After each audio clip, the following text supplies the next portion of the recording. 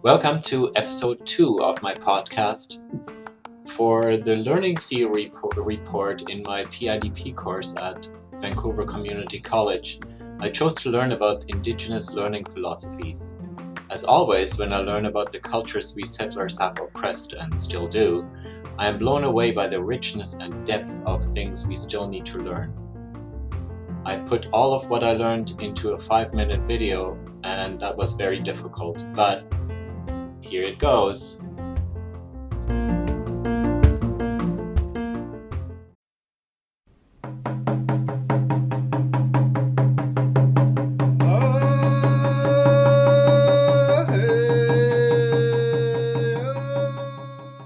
My name is Fritjof Petscheleit, and I came to this country 30 years ago as a settler from Germany.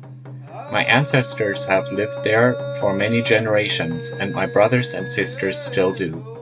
I'm very grateful to be allowed to live and work on the beautiful, unceded, traditional territory of the Syilx Okanagan Nation. I will do everything in my power to preserve this land for generations to come. I feel honored to learn so much from my Indigenous colleagues and friends. Reconciliation is about addressing past wrongs done to Indigenous peoples, making amends and improving relationships between Indigenous and non-Indigenous people to create a better future for all. Indigenization is a process of making Indigenous knowledge systems a more natural part of teaching and using them to transform spaces, places, and hearts. In the context of adult education, this involves bringing Indigenous knowledge and approaches together with Western knowledge systems. This benefits not only Indigenous students but all students, teachers, and community members. The goal is not to replace Western knowledge with Indigenous knowledge, and the goal is not to merge the two into one. Rather, indigenization can be understood as weaving or braiding together two distinct knowledge systems so that learners can come to understand and appreciate both. Key aspects of Indigenous philosophies of learning are relationality, the interconnection between sacred and secular, and holism. Relationality is the concept that we are all related to each other, to the natural environment, and to the spiritual world. And these relationships bring about interdependencies.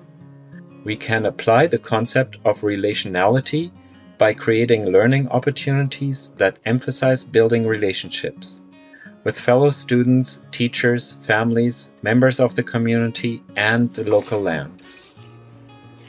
The second important aspect of Indigenous philosophies is that they are rooted in worldviews that include both the sacred and the secular. In the Eurocentric learning model, spiritual and secular are separated. To honor the interconnection that is part of the Indigenous learning model will be complicated, but important.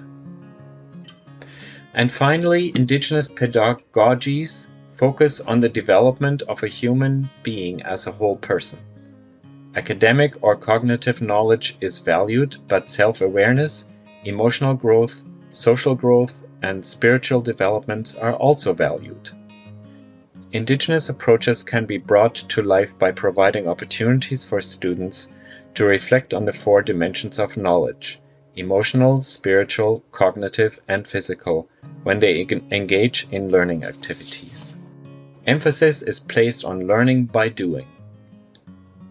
Learning is connected to a specific place, and learning involves all generations. Weaving Indigenous and Eurocentric learning cultures together is a long process. As Chantal said in the interview in my latest blog post, we have to listen and learn. We have to ask, whose story is this, and are we allowed to tell it? I used to limit the amount of stories from my own experience before, but after learning about the power of stories, I will share now more of them. I believe we need to make more room to listen to the students, other people in the field we are teaching, and to members of the Indigenous communities we are serving.